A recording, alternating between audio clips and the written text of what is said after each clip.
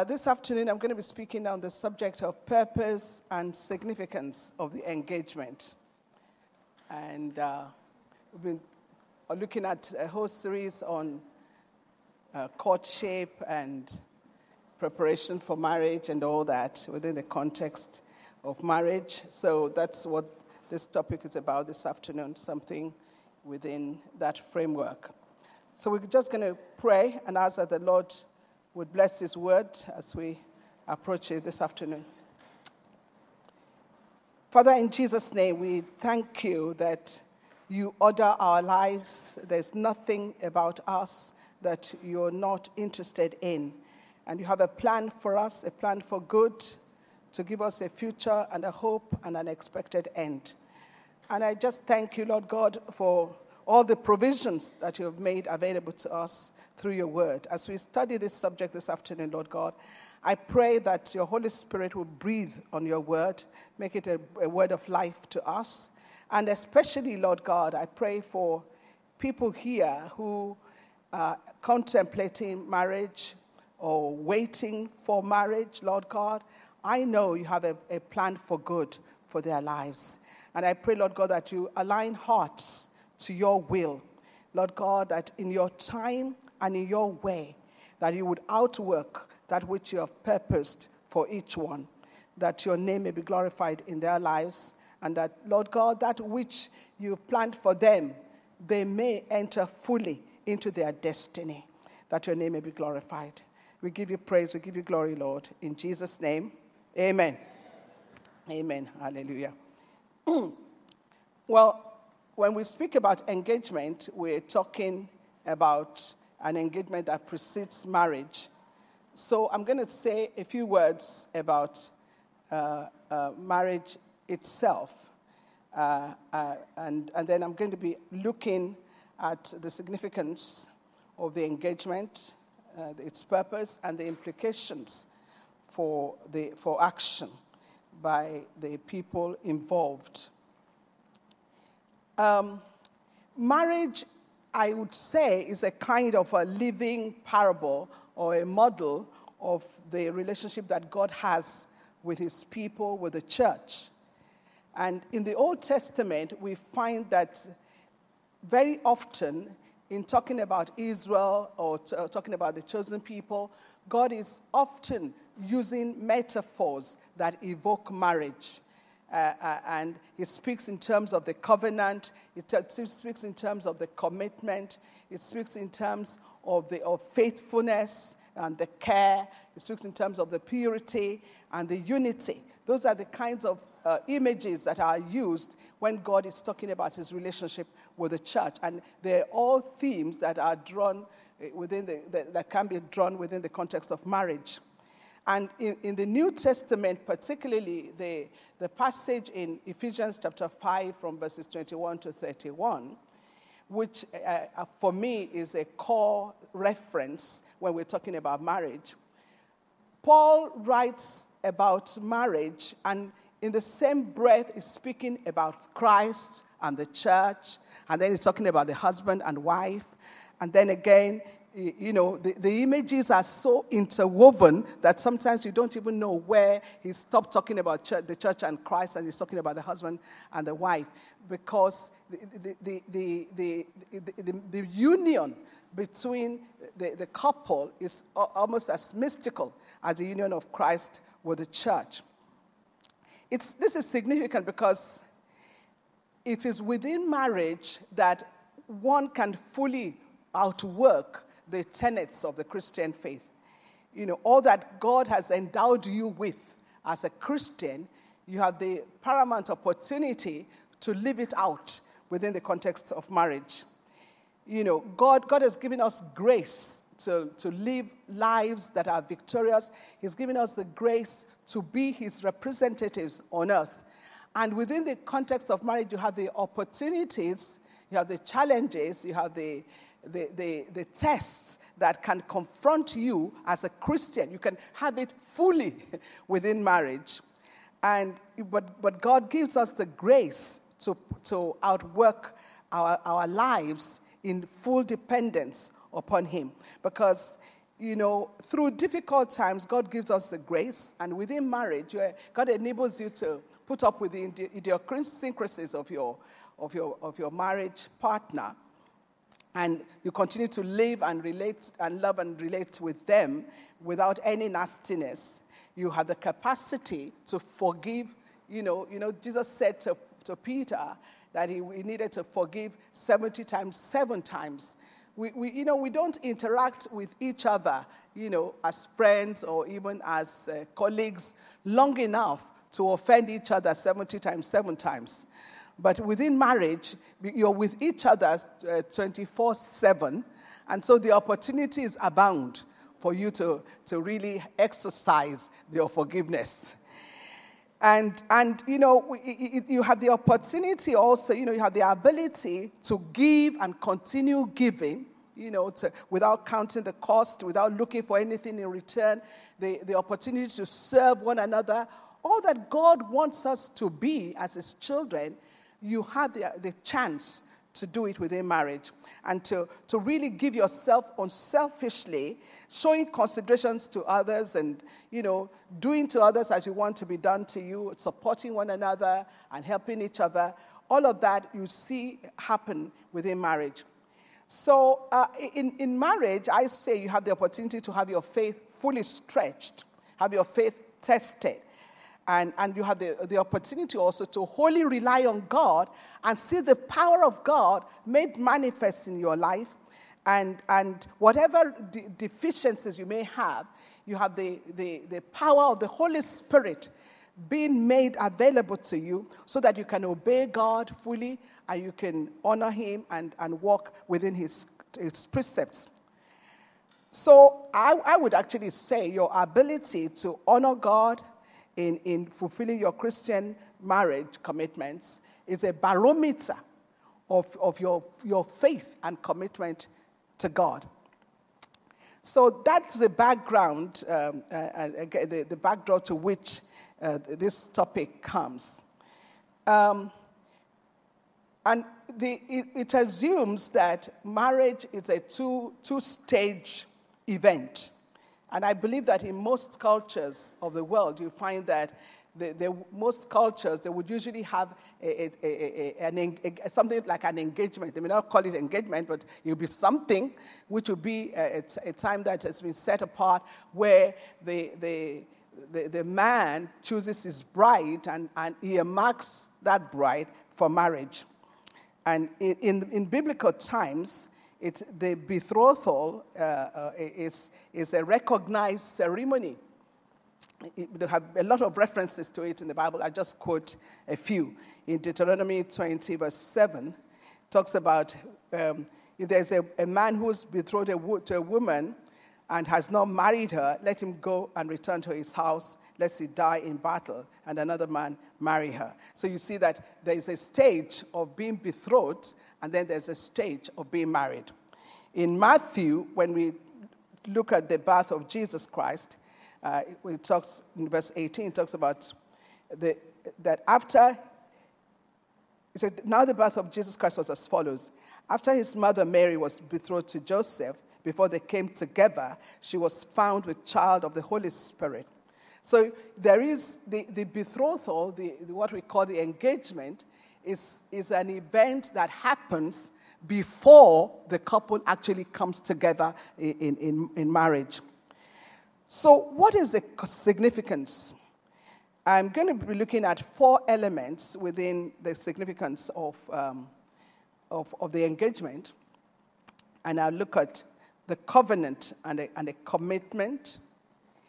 2, the setting apart. And 3, the aspect of being chosen. And 4, the recognition. You see, the marriage itself is a covenant.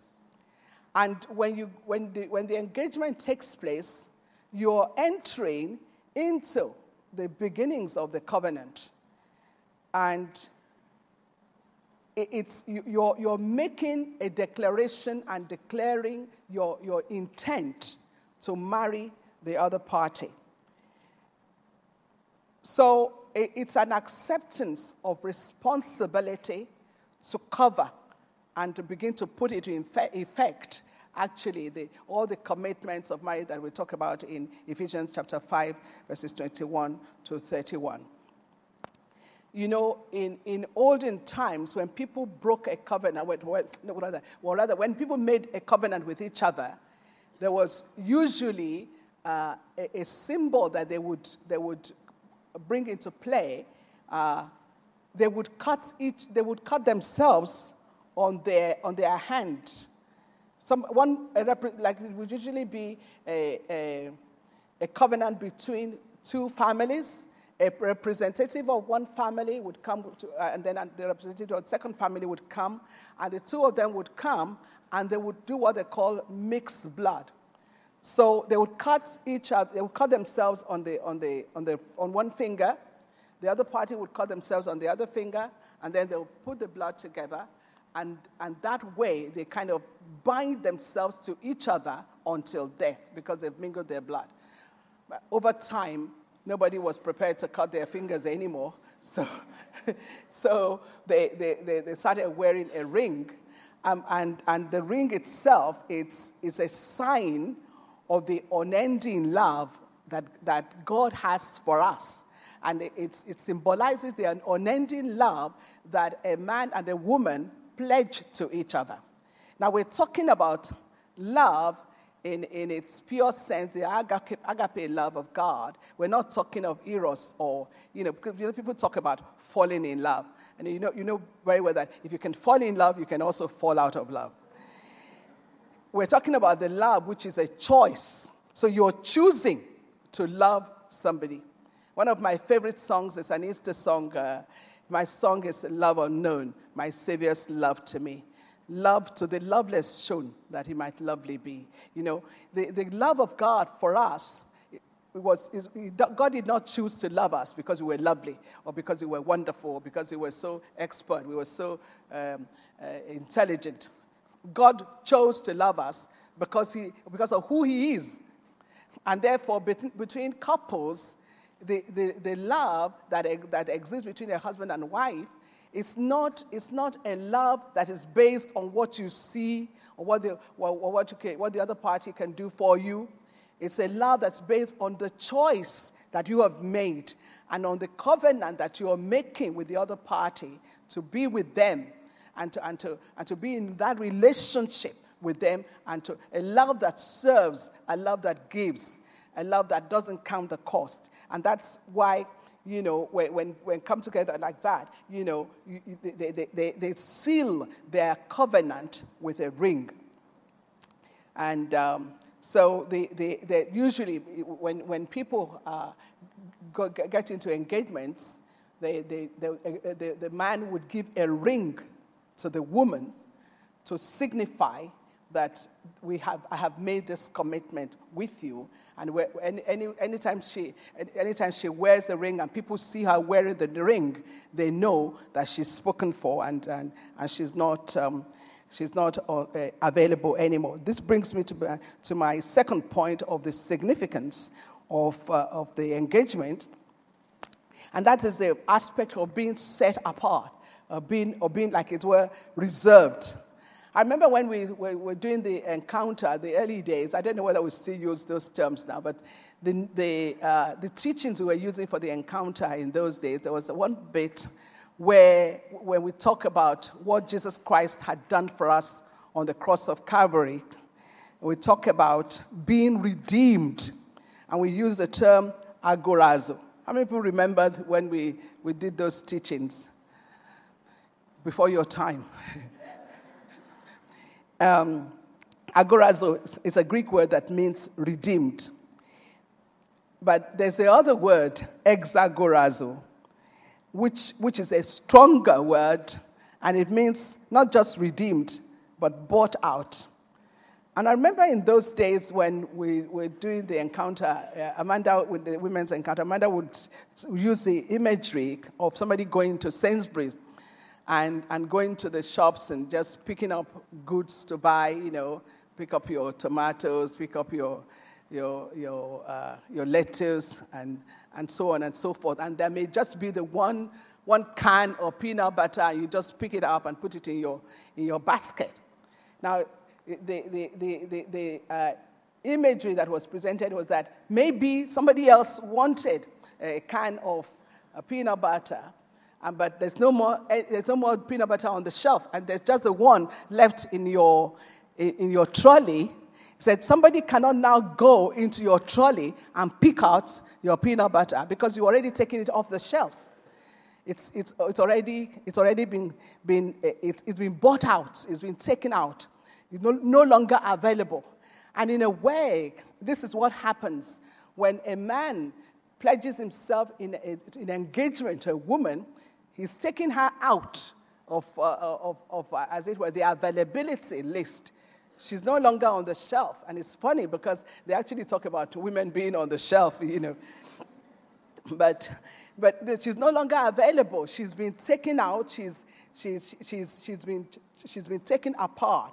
She's been set apart so that he'll be for him. And that notion of being set apart is very, very significant in an engagement. Thirdly, there's an aspect of being chosen. Among possible contenders, that particular person has been chosen. The man has been chosen. The woman, when the woman agrees, she chooses the man also, and the man takes her out. He chooses her.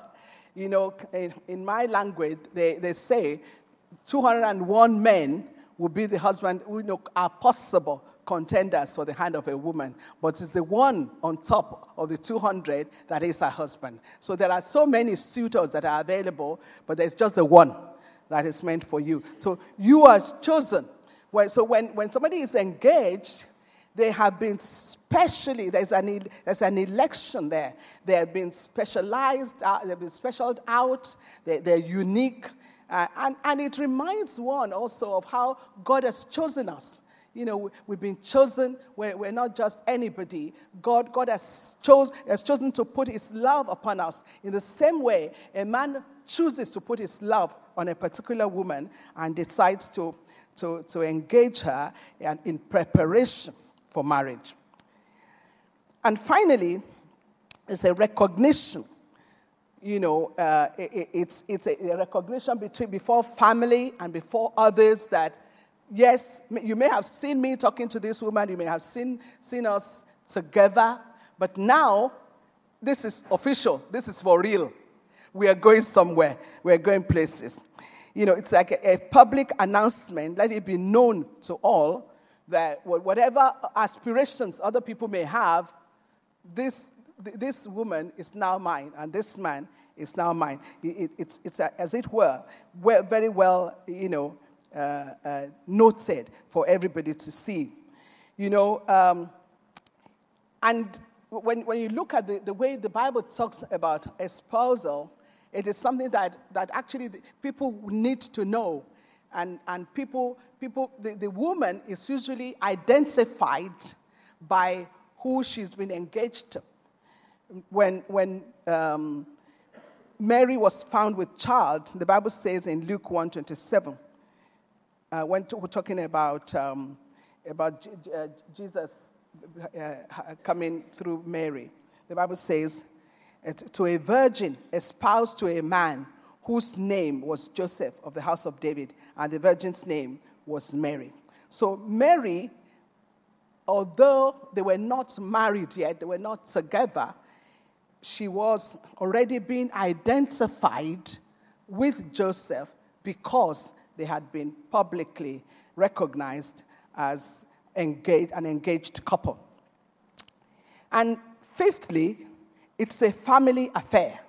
It's not an engagement, and I know that in modern times, and let me not use any sectarian kind of language, but let me just say generally that in modern times, the tendency is for the man to take the girl out on a dinner date, and then, when the music is soft or something, then, bring out a packet from his pocket and then kneel down and then, give her a ring. But as a matter of fact, the engagement is a family affair. Because even though there's the two of you that are getting married, and in a way you'll be living with each other, but how many of you know that you don't just marry a man? You marry his family, you marry his parents, you marry his brothers and sisters, you marry his cousins, because they're going to be influencing your life. And it's the same way, they said you have to love him and what's and all. And it's the other way around also. A man, you don't just marry a woman, you have to take into consideration all of the family context. It's true that you're supposed to cut off links and so on, but at the same time, the family is looking out and seeing what you're doing, and they want to know that you're not ill-treating their family member. So in the process of getting a wife for a man, and a man and a woman getting together, families are usually involved. They're usually involved in the choice and in their arrangements. When you think about the story of Isaac and Rebekah, Abraham sent his servant to go and find out from his family whether they could send a wife for Isaac. Jacob was in the same family, and he negotiated with his future father-in-law about getting a wife. And he got not just one wife, he got two. In fact, he got 4. Glory to God. David and Michal. David was approached by Saul to marry his daughter. And in the event, he gave the daughter to somebody else because he wasn't too pleased with David. And after the death of Saul, and the people wanted to bring David back as king, David sent a message to Ishbosheth, the brother of Michal, to say, the only condition I'm going to be talking to you guys is you bring back my wife. So, it's a family affair. You cannot pretend that the family is not involved. The story of Boaz and Ruth, Naomi negotiated and helped Ruth to get married to Boaz. Judah's son, Tamar, and so on and so on. There's also the laws of inheritance, in the Jewish culture. When somebody dies, when a man dies in a family, his wife becomes a responsibility of the family, and it's up to them to help to give her a husband within that family to raise children for the dead son. And I know that there are other cultures in the world where the woman, the widow, is not left on her own. The family caters for her. So engagements are a family affair, whatever else we try to do in modern times. And I would say finally that for a man to engage a woman, for me, the significance is the expression of true manhood. I think it's a waste of time to take a girl out and continue to have coffee and take them out and go and watch a film and speak to them on the phone and so on. If you're not man enough, eventually, if you can take a girl out to have tea and be seen to have tea and coffee with her, you can also be seen to marry her. Hallelujah. So, if you don't think you can marry a girl, you have no business being out with her and having tea and coffee and having a drink or taking her to a restaurant or whatever else place you take her to. Cut it out.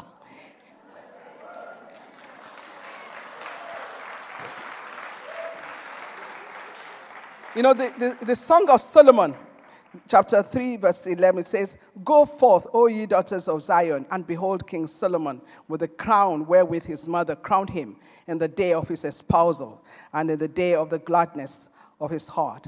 It's important for a man to declare his purpose and not forever string the other party along. Is he interested or is he not? Is he going to ask me or is he not going to ask me? Forever.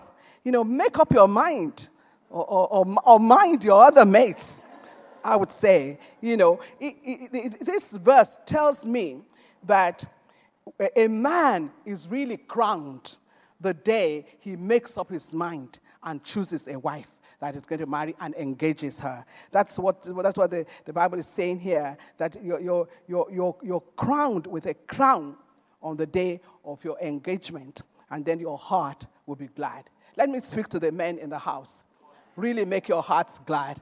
Go for that girl that's been on your heart all this time. Don't wait. Why do you want to delay your blessing? Just go for it.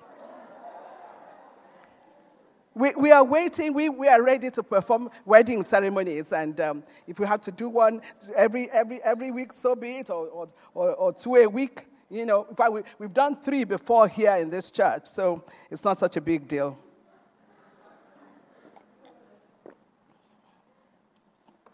So what's the purpose of having an engagement? Because, you have an engagement and you do have to wait a period of time. Usually it's about a year in times past, but I know that it's been reduced in many cases. It could be 3 months. But why do you need to have a waiting time? Why don't you just go? You've already known who it is you want to marry. There's a number of reasons. There's a number of things that are necessary, and the purpose of the engagement. It's a time of preparation. It's a time of consecration. It's also a time of transition. You see, it is more important that you prepare yourself spiritually for marriage than preparing for the wedding. The wedding itself lasts, it's only a one-day affair in most cases. I know that some people will celebrate over 7 days, but the actual ceremony and festivities, the festivities may go on for a long time, but the actual ceremonies and rejoicing to start with would only last a day. And compare that time with your lifetime together, 50, 60 years, if the Lord allows you. And what I usually tell couples when I do premarital counseling, I tell them, I said, look, you're better off letting other people help you with the physical arrangements, what needs to be done and so on. You concentrate on your spiritual development and on the preparation of your heart for marriage, because you are going into a state you have never been before. And it's a new country. Are there married couples in the house here? Are you in agreement? You're going into a new country. There are other laws that operate there you do not know anything about, and you do need to prepare. And therefore, I would say there's a preparatory study that you need to do.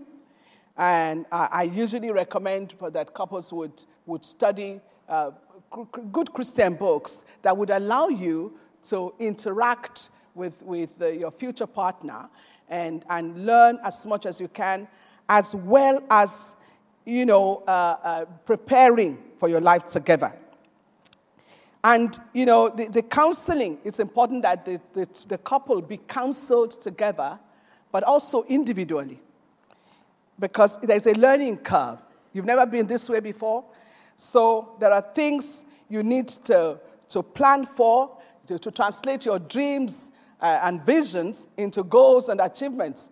Sometimes, you have a lot of people, young people, you have ideas in your head, you have things you dream about, I mean, when you speak to young people planning to get married, you think they must be living on Mars or some other planet, But so the time of the engagement is an opportunity to really ground yourself on terra firma and concretely think of how these things that you dreamt about would translate. There are people who dream of having 10 children. It's during the time of this preparation that you realize that, as a matter of fact, having 10 children may have been a lovely dream, but how would you translate it into reality? Because if you live in a 2-bedroom house, all of you sleeping together would be a difficult thing, let alone the finances that you would need to make that a reality. So those are the times that you can share together, talk about your own ideas about finances and how you plan your budget. Also communicating with each other, resolving conflicts and where you're going to be living, your vision for the future, vision for your children, your education, your career, your ministry, your devotional time, your faith, your ministry involvement, your worldview, even sharing with each other about your family backgrounds, where you've been. This time allows you to learn. You learn to prepare for your future home. Secondly, the purpose of engagement, it's a time of consecration. This is a time where you consecrate yourself and you reserve yourself for that one person that God has called you to. So you make yourself the best that you can be for them. You learn all you can. You see, the thing is that being married to somebody means sharing their life together with them. You're going to be making a vow to be with them for better, for worse, for richer, for poorer, in sickness and in health, until death do you part. So it means that you're going to be sharing everything with them. So it would be important that you are consecrated even for that purpose. And your consecration derives from your consecration to God. It's almost like somebody who's just gotten born again and you're working out your relationship with God and you just want to be for Him and for Him only. And it's during this period that you remember all of the attachments you had that you may have to cut off, things that would not all go well for your relationship with your future partner. And you consecrate yourself to God and for one another. Somebody said that this is a time for setting the bar. He said the definition of a thief is someone who steals, not someone who knows how to steal. So a spiritual person is someone who has indeed refined himself and is devoted to the ideals and practices of the Word of God, not somebody who aspires to. So in the time of engagement, it allows you to focus on your faith and what God wants you to be as a husband, and who God wants you to be as a wife. What are the requirements? How does God see you operating? And you set yourself apart because God has chosen, the time has arrived where God is now leading you to that next stage of your life where you're going to be sharing it with your future partner, and you want to do it as unto the Word of God. This is the time when God will prepare your heart to cleave to God so that you can cleave closer to each other. The closer you get to God, the closer you get to your spouse. And that's why that time is a time of real consecration. And as you refresh your commitment to lead a spiritual life that is built on the solid foundation of the Word of God, you find that you would be able to establish your home on the principles and the values of the Word of God, and which would give you inner peace and give you satisfaction. So it is also a transitional stage because you're not single and yet you're not married. It's a kind of in-between state. And so it's a time where you reevaluate who you are and you then line yourself up with what God wants you to be. The whole issue of sexual purity comes in, but I'm going to be treating it under the implications of engagement. So what are the implications of engagement? There are 3 things that I identified. There's a change of perspective, because henceforth, you're no longer going to be thinking for you and yourself alone. You're going to be thinking for 2. There's 2, the adaptation to new ways, and the whole issue of faithfulness. You know, the implication is that now that you're engaged, this is a time that you would now have to be thinking. You're no longer thinking about yourself. I remember some of my single friends, you know, when you know, anything happens, they need to go out and, you know, they just go. They're not thinking about it, you know. And they always say, oh, you have to call your husband. You have to check that your husband is okay with it. I know. But they just go. They just up and go, have an idea, and then they just go with it. But now that you're engaged, you know, and you know you're going to be getting married, you have to be thinking that I cannot just up and go. There's somebody else to whom I've made a commitment, and I need their agreement in what I'm doing. You think for 2. I remember counseling with a couple who were going to get married, and the man said to me that, oh, he takes care of himself. He's not interested in other people. I was trying to tell him that, look, now that you're going to get married, you know, you must make sure that what you have, you share with your wife, and that your family finances, you must discuss and determine who gets what and what goes where. And he was saying, oh, no, I've never had to bother about anybody, and I'm only interested in me. And I said, oh, no, it doesn't work like that. You're going to have to be interested in her, because you're going into a commitment where you're going to be pledging to look after your wife. And therefore, you know, so there's a change of perspective. You're going to be thinking and functioning as 2, because the 2 are to be 1, and you're supposed to be doing things together. The second thing is the adaptation to new ways. You know, I remember a story that Lyndon Bowring told many years ago when he did a film for us to use with engaged couples. And he said that he came from a Welsh background where men were really macho, and the women did all the work in the kitchen, and, you know, did all the housework, did all the cooking, and so on. Whereas his wife came from a middle-class English family, and so when dinner is served and everybody's eaten, you know, the mother of the house would cook quite all right, but when everybody is eaten, the men would go and do the washing up so that the wife could relax. And but so when they got married, he thought that his wife would understand that he's Welsh, you know. Men don't do the washing up, you know.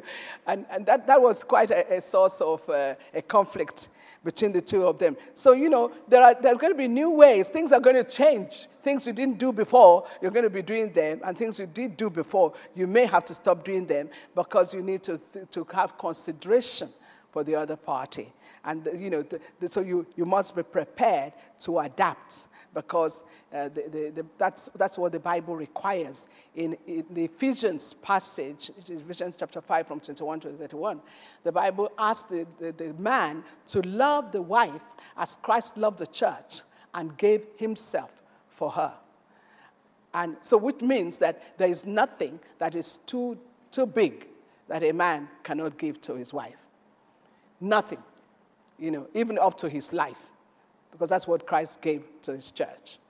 And then a woman is required to submit to her husband in all things. And that means, you know, that whatever may be her rationale, if her husband doesn't see the point, because very often men don't get it, and if he still doesn't get it, and if he says this is the way to go, you are required as an honor to God to submit to your own husband. Not to all men, but to your own husband. That's okay, isn't it? So there is a lot of adaptation that would take place. And this is the time that as you go through readings in the scripture, as you go through counseling, things are going to be dropped in your heart, and you're going to be thinking, oh, wow. Really. And then as you submit yourself to the word of God, verse 21 of that passage says, submit yourselves one to another as an honor to the Lord. So there is mutual submission, but if there is a final word that has to be given, if a decision has to be made and the two of you are not in agreement, then it's the husband who makes the final decision, because it's from him that God is going to ask an account. And a woman is supposed to submit to her husband in the same way that the church is submitted to Christ. That analogy I mentioned at the introduction. And then, finally, the implication is faithfulness. Faithfulness is required. So, during the time of engagement, of course, it means that having been chosen, having been set apart, having been taken out of the shelf, you are now, devoted to the one person. Hosea chapter 2, verses 19 and 20 says, I will betroth you to me forever. Yes, I'll betroth you to me in righteousness and justice, in loving kindness and mercy. I'll betroth you to me in faithfulness, and you shall know the Lord. This is the Lord speaking to Israel. And, it's the same thing, because the imagery here is the imagery of the context of getting engaged to a woman. And it really points out that whole aspect of faithfulness and being righteous and doing the right thing. There are very many scriptures in the Old Testament that talks about a woman that's been betrothed, a woman that's been engaged. Nobody is allowed to touch her, not even her future husband, because the marriage ordinance itself, that's why it's called holy matrimony. It is something of the Lord. It's the Lord that inspired it. Marriage itself is not the idea of man. It's God's idea. And therefore, we cannot do it as we consider it right for us to do. We have to do it the way God ordained it to be. So a man and a woman who are engaged, they would respect and reserve each for the other, and respect each other sufficiently to wait until the wedding day before they engage in sexual relationship. And in fact, not just that, but that they should try and not live. They should not live together. Not try. They shouldn't live together, because what I say to couples is that when you live together before you're married, you would suffer from what Alvin Toffler called future shock. Because, you see, you would encounter problems that you're not supposed to encounter now, which you're supposed to encounter later when you're already married. And you would not have the necessary implements for resolving the problem. And so it's bad when you're engaged. The fact you are engaged, it is true, you have already committed yourself to each other. You've exchanged rings, your families know, and everything. But you're not yet married. So you should have respect for the person that you're going to marry, and really separate sexually as well, because this is what the Lord wants. And even if you have had flings before, if you've indulged in sexual practices before you got married, the minute you got engaged, that is the time to set yourself apart. I remember Ed Cole many years ago talking about recovering the glory of your virginity by reconsecrating yourself to the Lord. It may be true that, what has happened physically has happened, but you can reconsecrate yourself to God and say, okay, I just want to be the way the Bible talks about the church being brought before God, chaste, without any wrinkle or any such thing. I want to be like that for my husband, and I want my wife also to really enjoy me being chaste before getting married. So it's creating a temporary distance and which eventually would lead you to unparalleled closeness, because you're respecting not just your fiancé, but you're also respecting the word of the Lord by not engaging in sexual relationship before. And this would really glorify God and show how much you respect your fiancé. So let me say that the engagement is not without cost.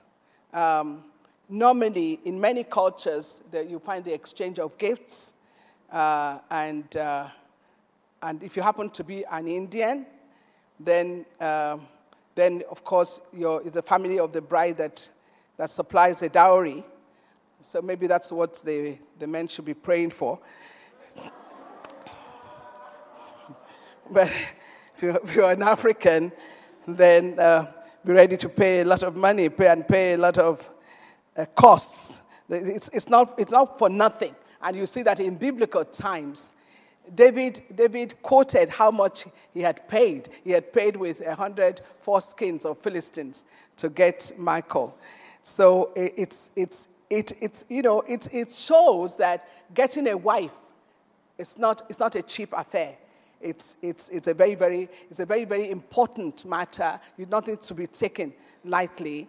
And I would say that it's something to be valued, and it's something to cherish and to honor as before God, because the marriage vows that will be taken eventually, they are taken as before God, and therefore we do not take the name of the Lord in vain. We just want to honor him in everything that we do. The Bible says that in all that we do, in word and in deed, that we do it as unto the Lord.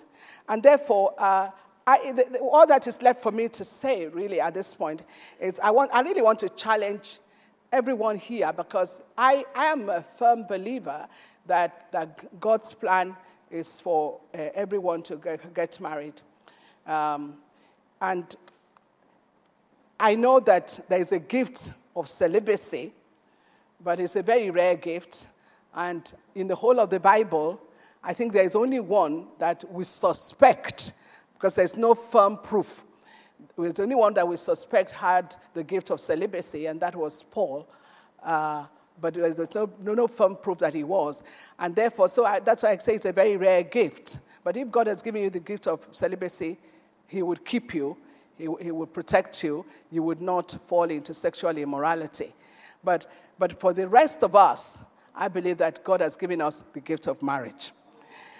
And that being the case, it's important that you just get on with it. That's my message, especially to the men. Because it's the man who finds a wife. The Bible says, he who finds a wife finds a good thing. So I would just say, men, get on with it.